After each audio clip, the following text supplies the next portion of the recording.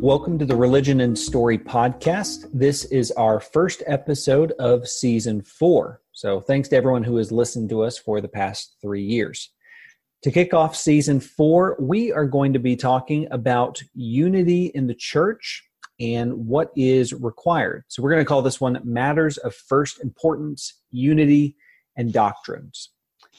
Recently, the congregation that I'm a part of decided to put together a summer curriculum with tough questions that people are always asking and try to provide some honest answers.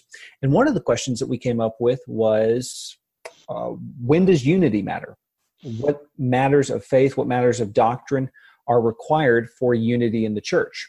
So when that came up, I went to my brothers and asked them, what should we say about this? How do we think about matters of unity?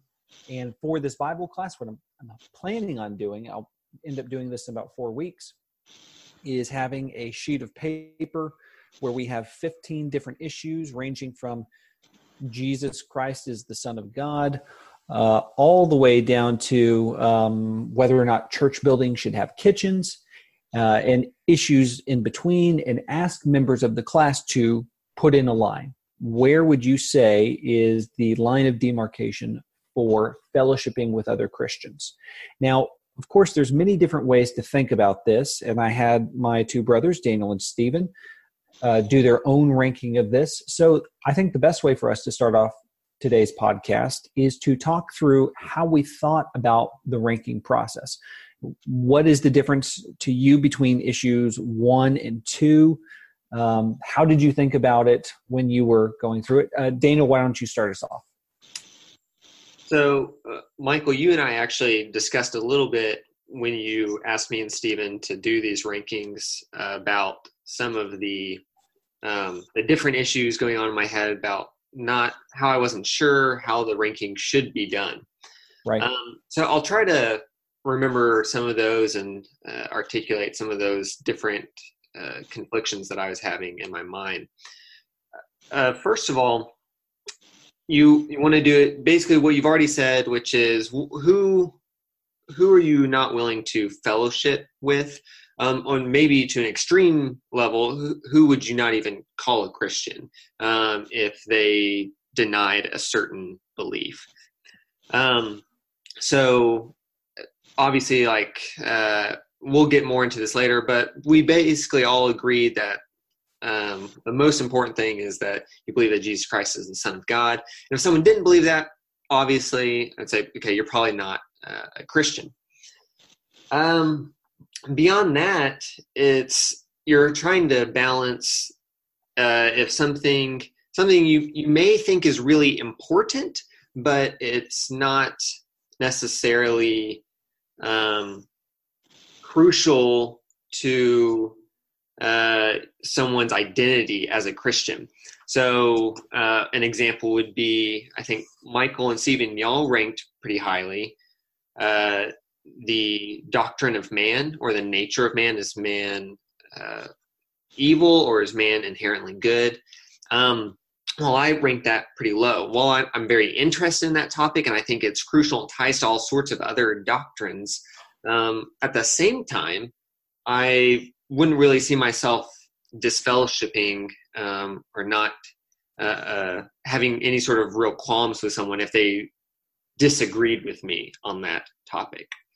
And then the last sort of nuance to this before I throw this over to Stephen is, Michael, when you gave us the rankings, you actually phrased them as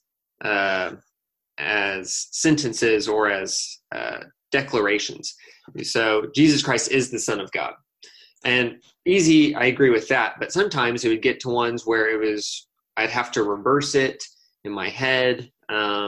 So you would say, you didn't say this, but you say, churches cannot have kitchens in the building.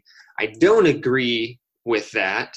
And so then I have to weigh how important is my disagreement of that. And so that was some of the complexity of understanding what are these important doctrines, what really matters for fellowship, what matters for other doctrine, what makes a Christian a Christian. Those are some of the things I was thinking of. Stephen, hopefully you had a clearer mind than I did in all of this. What were you thinking about in this ranking process? Sure. I narrowed it down to two different contributing factors. First is it clearly defined in Scripture? Jesus Christ being the Son of God is stated in Scripture, and so I believe that if you do not believe that, you cannot be a follower of Christ, and it would be heresy not to. And so on the second contributing factor would be, how does it contribute to the narrative of Scripture? Is it something that goes along with the story of salvation, of how God is saving his people? And so when you look at the sinful nature of man, or the non-sinful nature of man being created in God's image, how are you balancing out these conflicting ideas? Because, both sides come from an honest standpoint with how they're trying to establish their point. But how does it all play out when you take all the different scriptures that might speak to the topic? What conclusion would you come to at that point? And so that, I think, it kind of ties into the definitions that are given in Scripture. But as far as the storyline that we see, or the narrative of salvation that God has for his people, how does it tie into that? So those are the two ways that it comes in. Yeah, Daniel.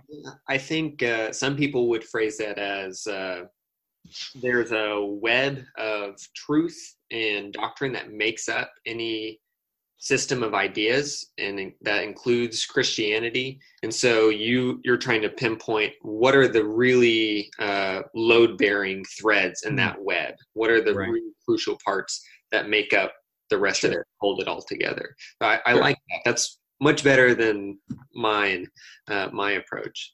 Michael, what were some of your thoughts on the ranking process? Sure. With a list this, like this, we were trying to come up with issues that would reach the full gamut. So as our listeners, viewers are looking at the list, why are these issues even on the same list? We did that on purpose to show the wide variation. And for anyone who's just now joining us in season 4, you might not know our background. We are coming, all of us are a part of the Fellowship of Churches of Christ, which come out of the Restoration Movement. So there's also those particular issues that we think about a lot and other Christian groups don't think about. And so that's part of the reason why we chose the ones we did. Anyway, so as I was ranking them, first, as I think I can agree with y'all that there are those central core doctrines that I would have a hard time even calling someone a Christian if they didn't believe that Jesus Christ is the Son of God. And then as it goes down, it seems like the next few, my thinking was, I can't say that someone is seriously reading Scripture. That might be overstating it, that they're not doing the text justice. That I think that if they read the Scripture and find a different reading, it's so egregious that, if someone said that in Bible class, I'd have to pull them aside and have a conversation with them. And thinking about it through that lens, as you go down the list, all the way down to the last one, if I heard someone say something that I disagreed with on the last 15th point, whatever it is, if someone disagreed with me on that, I'd probably just blow it off and think that, if I see them on Sunday mornings, it's still my brother or my sister in Christ, and it's not worth even upsetting them at all. The higher you get up the list, the more likely I want to upset their apple cart. I want them to think about it again, because I do believe that those are important doctrines, which is probably one of the reasons why originally I had that man does not have a sinful nature, or the nature of man. Daniel, you referred to that. I think that's high, even though I'm willing to fellowship with people that disagree with me on this. I want to make sure that people think about that a lot. And we'll get into just having each of us state our case for where we put each of the ones that we've decided to discuss on our list. And I think that we could almost have put together a blooper reel for all the the different doctrines that we came up with. That this list, we narrowed it down by quite a bit, down to 18, where we could have gone on and on. Just, I mean, you think the church has been around for 2,000 years. How many different divisions have there been just between churches? So you can only capture so many in a 30-minute podcast or however long we go. Well, and I think, sorry, we have about 15 minutes left. And before we get into that debate, if we want to call it that, let me really quickly state what I want the purpose of this class to be when I teach it on Wednesday night in a few weeks. I want, I want all the people in the class to fill out their list or to say, all right, here's my dividing mark. And then that no one puts a name on it, but then we show everyone, here's what different people put. And even though we don't all agree on this, we're still unified. We still come to church Sunday mornings, Sunday nights, Wednesday nights, a fellowship meal some other time, or a service gathering. We're still unified, even though we tend to disagree on these things. Now, you might feel, based off of where some of these different lines are, that some people need to think about these things a little more. But part of being a Christian is wanting unity first and being willing, being humble in the face of unity. Ephesians chapter 4, the first few verses, Paul says that we're supposed to be humble first. And that's what leads to one Lord, one faith, one baptism, is that we are humble, knowing that we are a part of God's church. Daniel? You brought up our heritage in the Stone Campbell movement, and that's one of two main emphases of that movement is unity. And so I'd hope that all of our churches, and presumably most of our listeners coming from those churches, are looking for that. That is one of the main strengths of this movement. And as a caveat to that, since we all and most of our listeners are coming from the same religious background, this is going to be a lot closer than if you were talking to somebody from a completely different denomination or religious group. Right.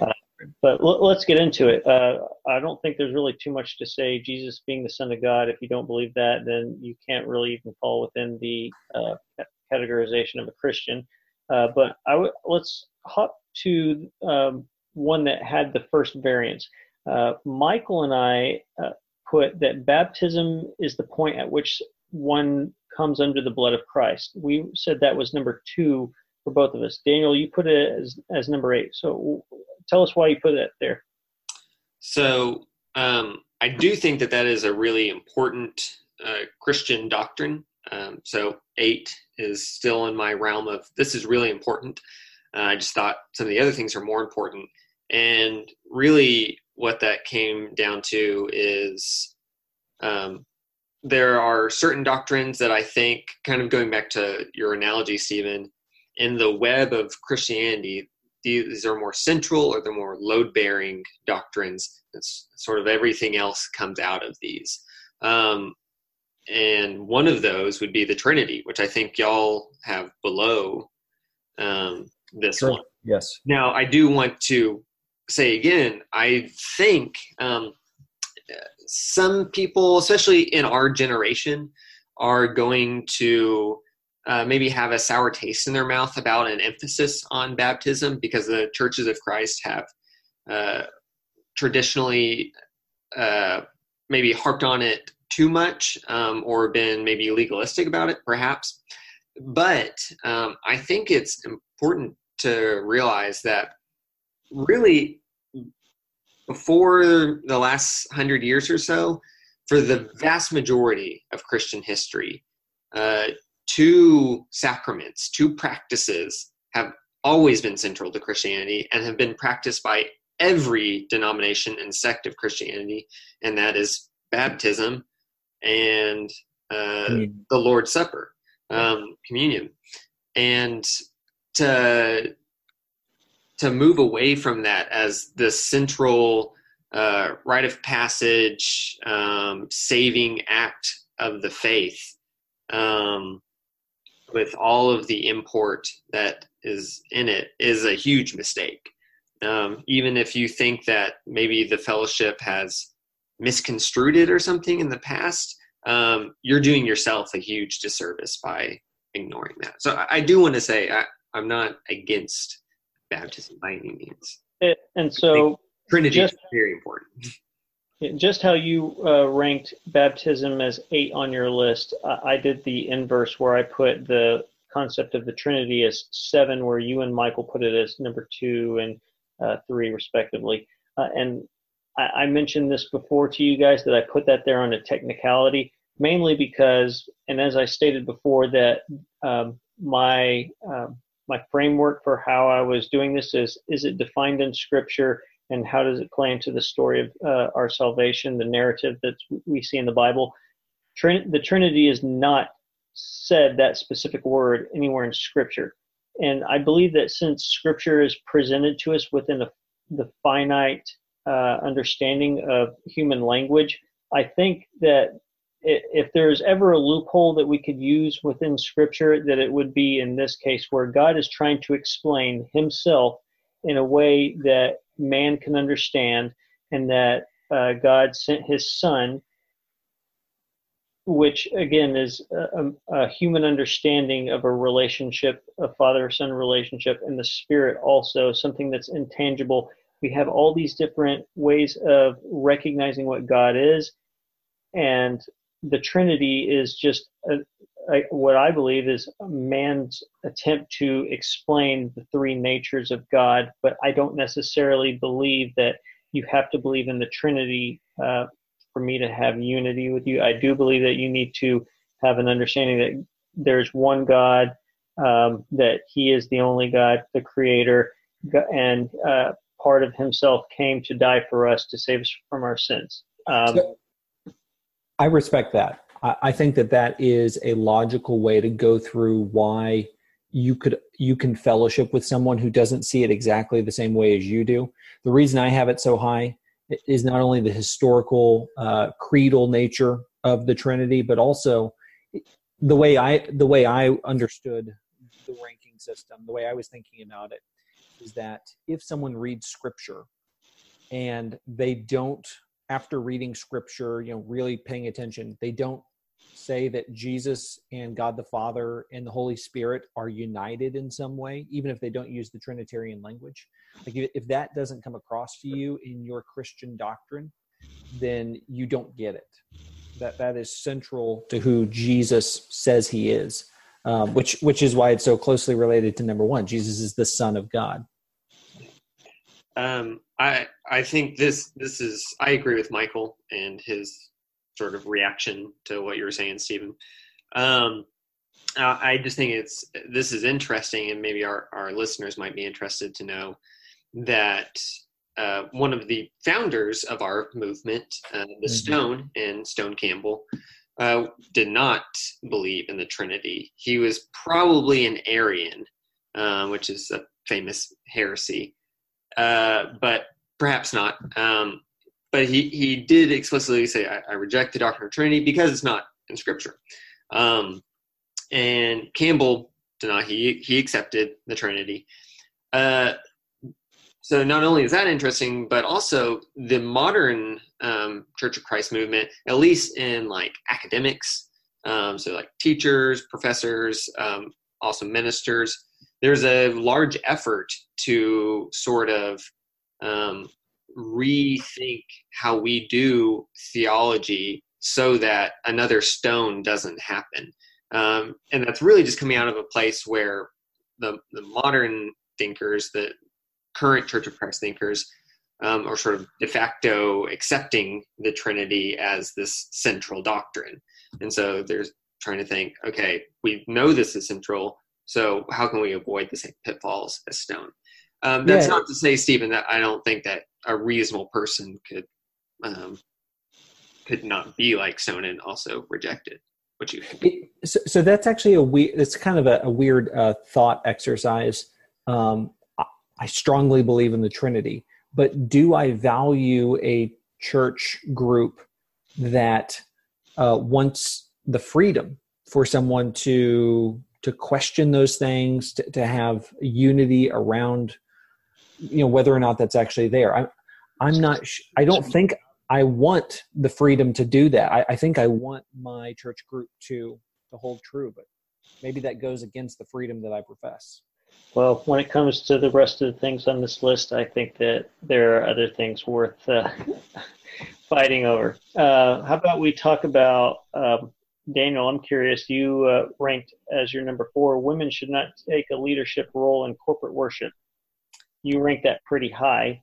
Michael and I let it slide a few more down. So, again, for listeners, that was another one where I believe the reverse of that. I don't believe that specific statement and wouldn't hold someone to that. And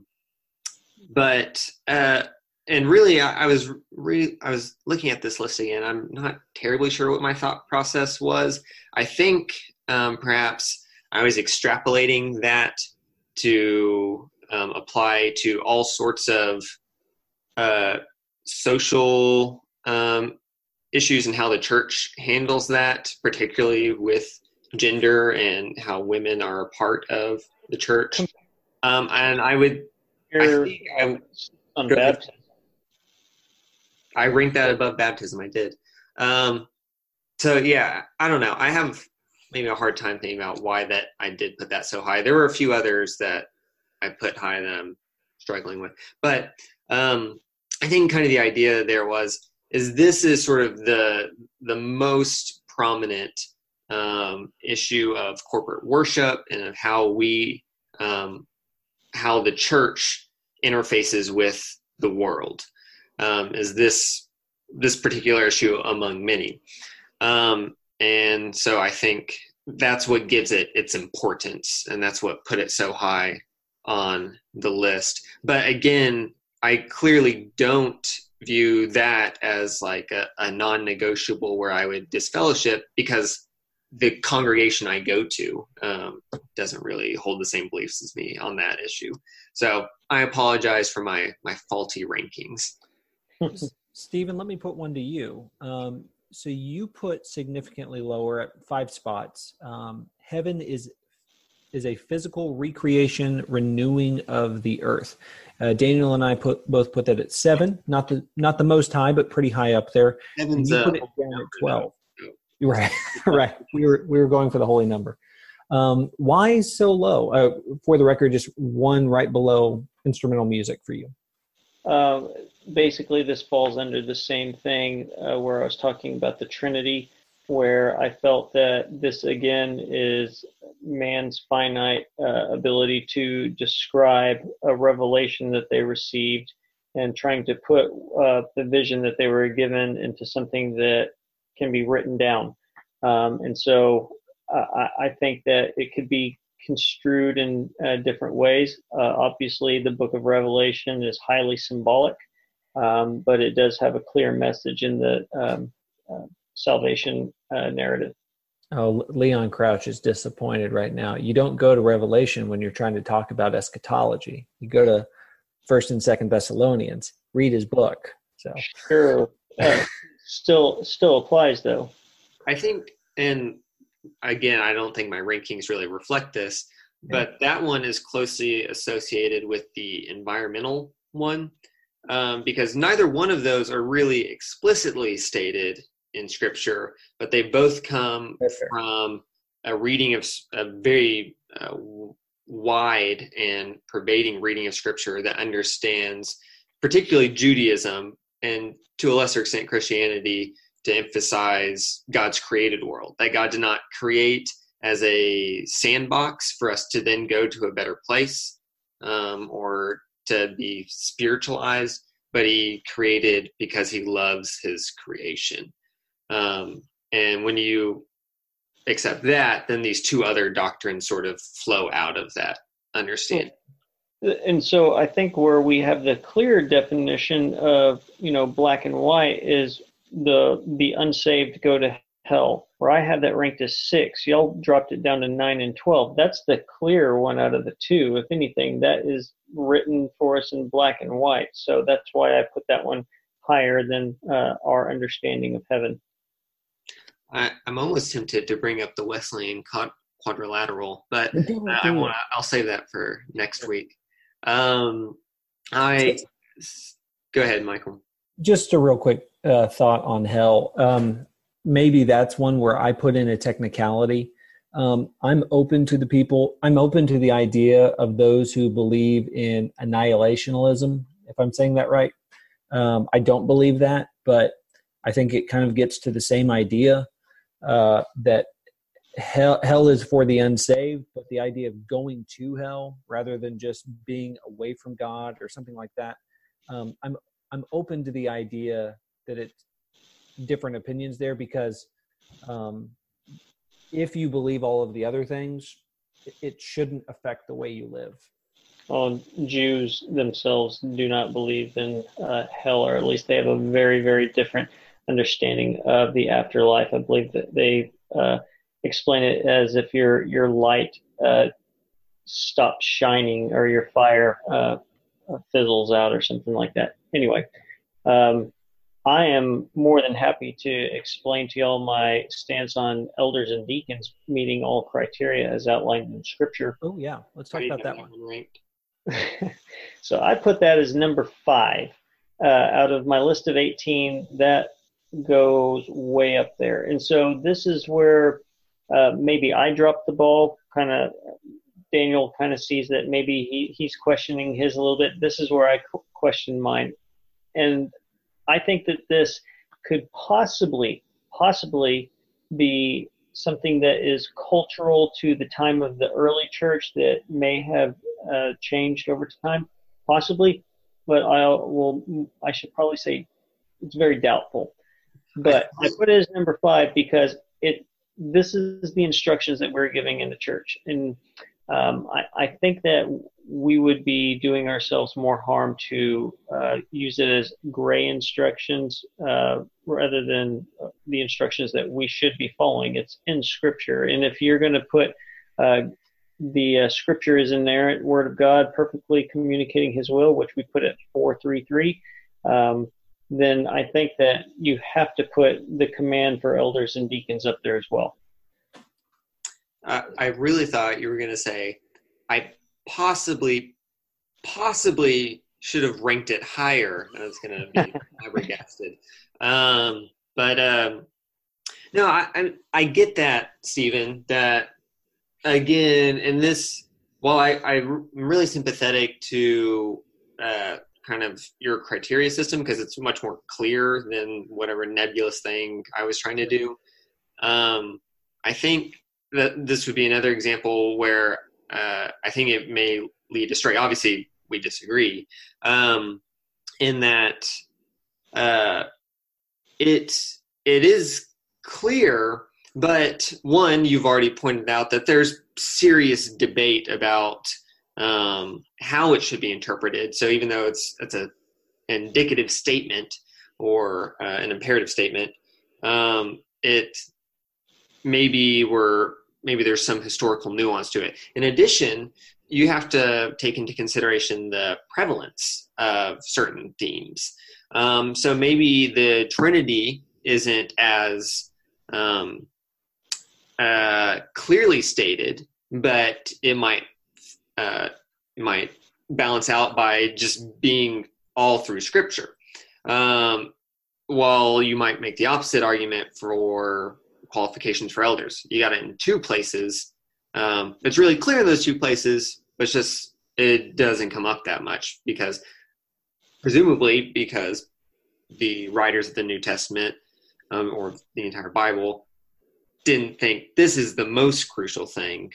This is maybe just important for these 2 congregations I'm writing to. That would maybe be where the argument would go. But you've already sort of admitted that you might rank it below that. I have a less good reason for ranking it as low as I did.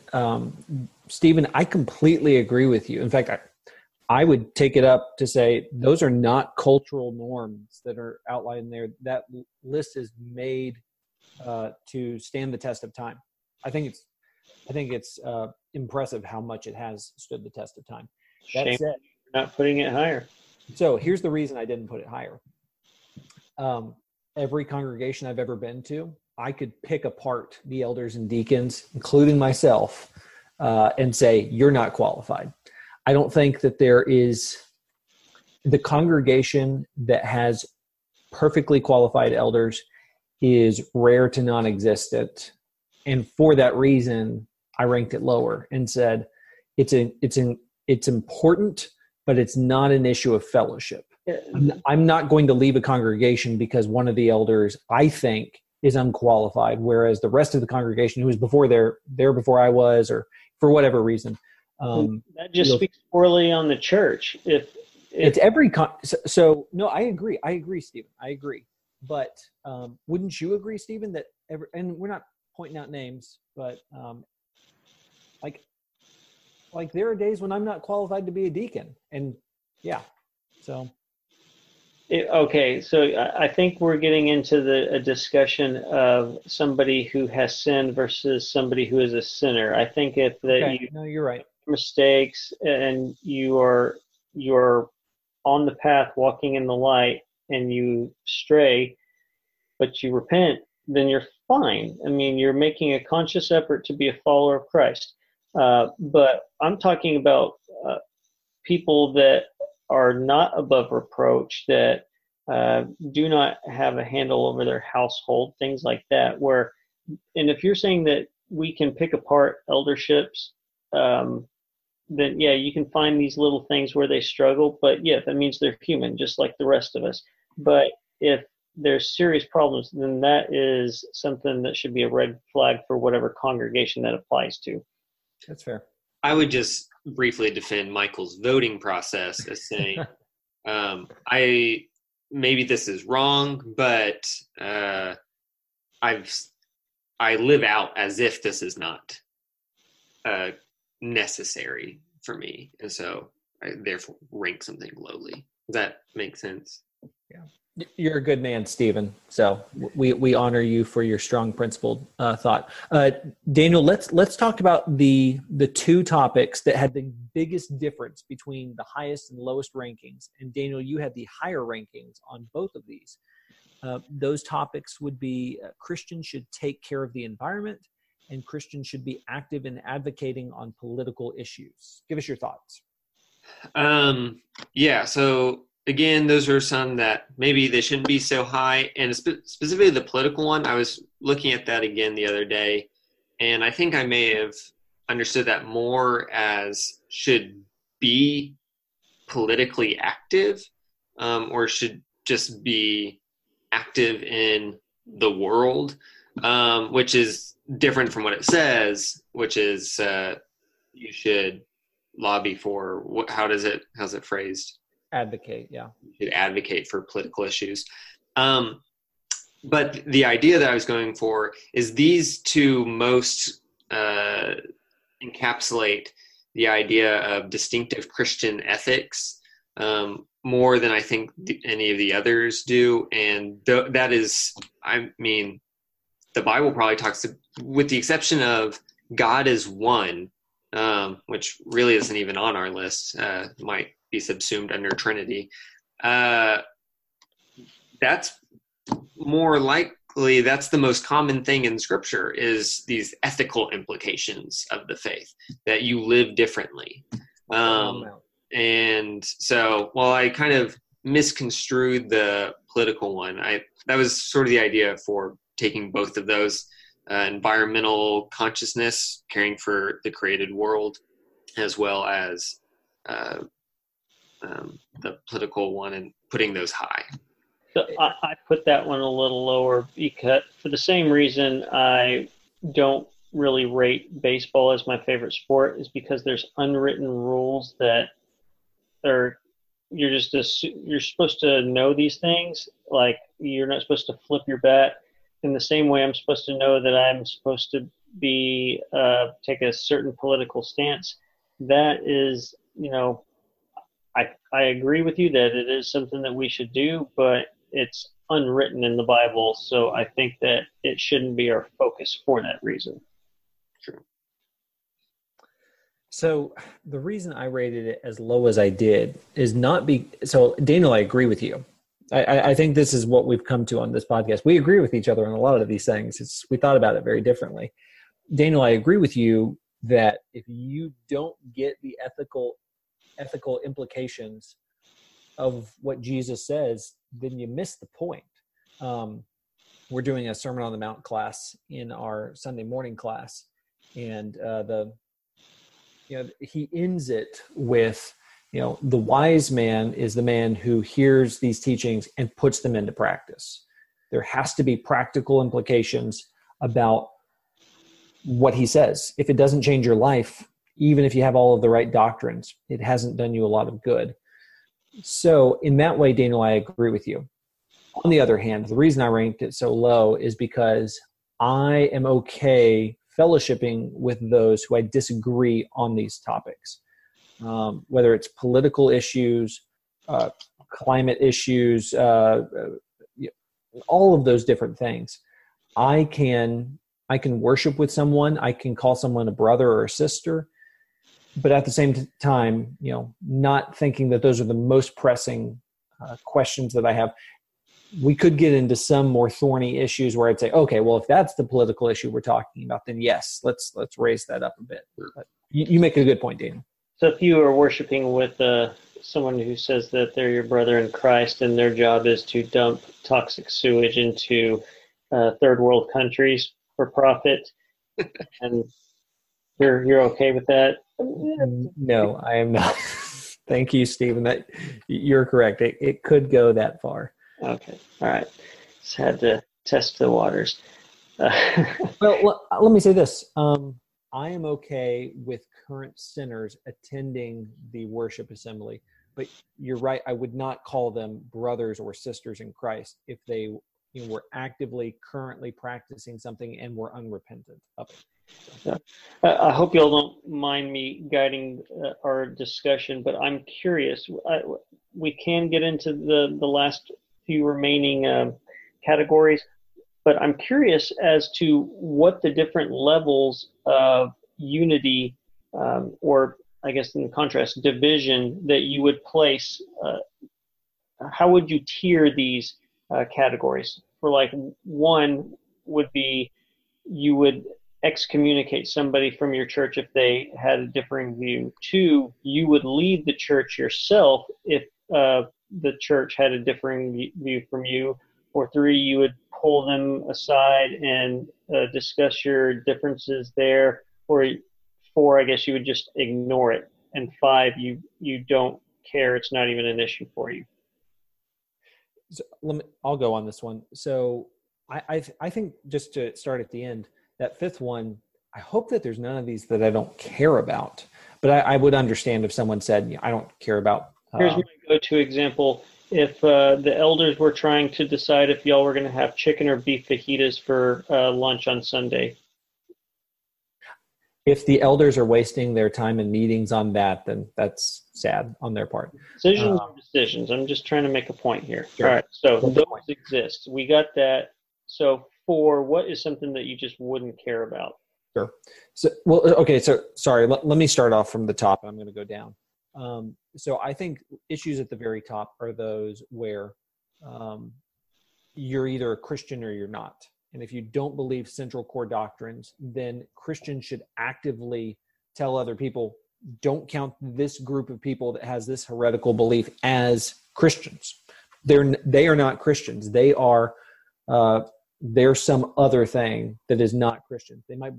They say, oh, we believe in Jesus, but no, you don't believe central core teachings about who Jesus is. So we shouldn't call you Christians.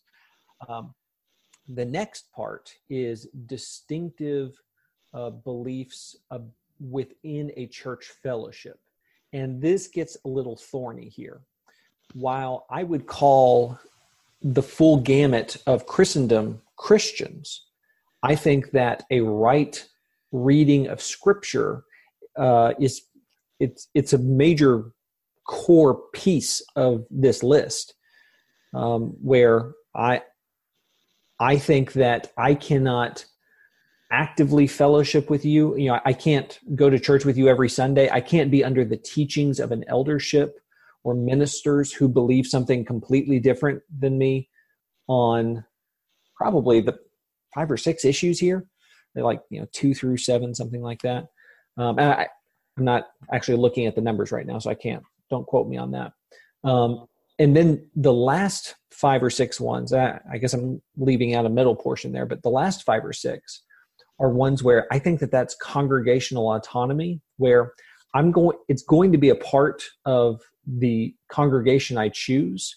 So it would be weird for me to attend a congregation, like to even try it out, of a place that didn't have a kitchen in their church building.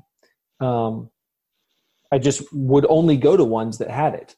But for congregations that feel strongly enough to actively not have one, I would say, you know what, you're a Christian too. We're even part of the same fellowship, but we're not going to hang out.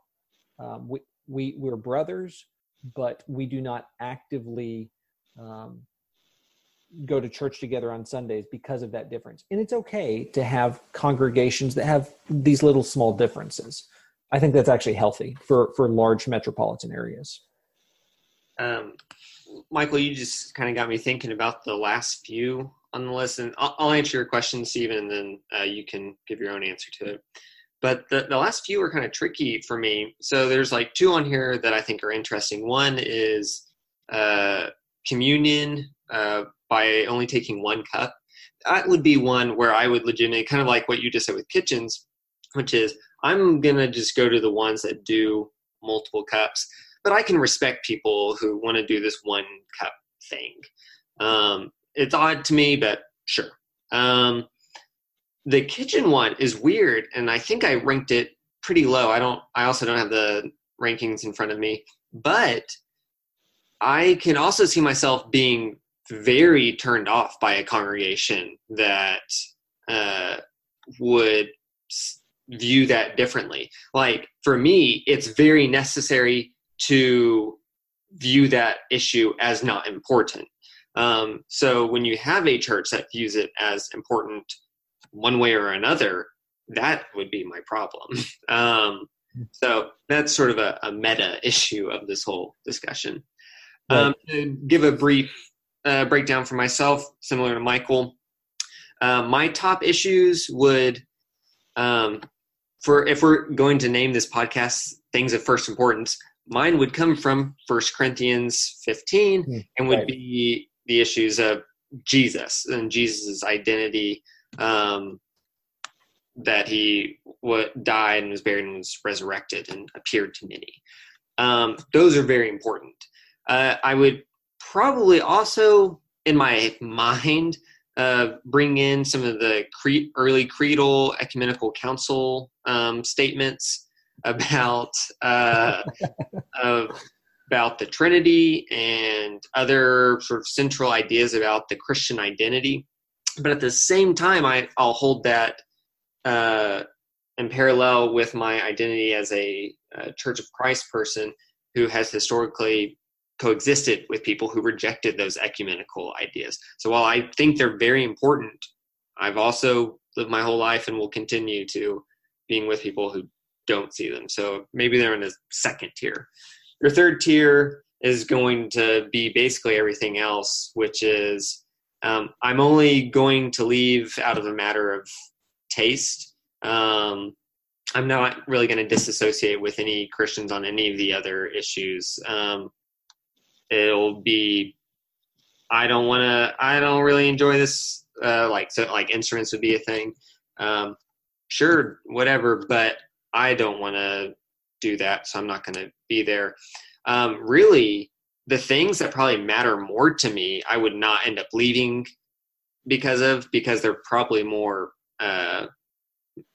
mental or more abstract. So like if someone in my Bible class kept saying that when we die we become pure spirit beings and this earth goes away, I'd be just really angry in class every week, but I'd probably keep going. Right. It matters. And just a shout out to ourselves. We have done an episode on when you should leave a church or should you leave a church. I believe that was season 3. But Daniel, I wanted to maybe clarify something you said. you wouldn't necessarily leave a church for some of these things, I'm guessing, but you would probably, when you're filtering what church you would start attending, like if you're in a church search, would be your deciding factors. Yes, yeah, definitely. Thank you for clarifying that. If it came out afterward, but I'd already built up relationships with those Christians, sure, that is different. You're right. And maybe we need to coin a phrase or some terminology for this. I guess I've set up 5 tiers for your division. So we can call it the Crouch 5-tier schism scale. The Crouch Pentagon. Well, that's too much like the Wesleyan quadrilateral. We'll get into that. All right. So the matters of first importance, like Daniel pointed out, is things that involve what is clearly essential to what Christ did and God did. And so when you get into variations of doctrine, those are where, if I'm looking for a church, I'm going to try and find one that I think is most scripturally sound, and that applies to everything on the list. But there's the example that I used before about things that just absolutely don't matter, have no spiritual bearing. You can use my example of fajitas if you want again. The ones that I would just don't really matter to me, I would say would fall under the churches having kitchens, Christians refraining from drinking alcohol. And we debated on this list, should it be Christians should refrain from social drinking, where I do believe that since it is mentioned in Scripture that is something you shouldn't do. I would say that is something that I would, if I saw somebody that accepted that way of living in the church that I was attending, I would confront them about that and say, hey, teach them the truth and love. That's what we're supposed to do. But as for the rest of them, I would say that I would, if probably through number 12 or 13, I would probably leave a church if they started doing those things hesitantly. More, at least the top 4. But there would be a gray area. If enough of them built up and they're not doing enough good to compensate for my differing beliefs, then I'm really having to weigh the cost of what I'm exposing myself and my family to. And because at that point, you're really questioning, where's this church going? But that's my individual stance on them. Great. Well, I hope that this has been an uplifting conversation for those who are able to watch or just to listen. These are real issues that all of us face as Christians. So our prayer is that the 3 of us, our 3 families, and of all of our listeners would promote unity within the church, that we would think about these issues in community, and that all of God's people would lift him up to the outside world, those who don't know him. Thanks for listening to this week's podcast. If you like what you hear, please subscribe wherever you listen to podcasts and leave us a review or rating. We really appreciate it. We'll talk to you next week. Bye.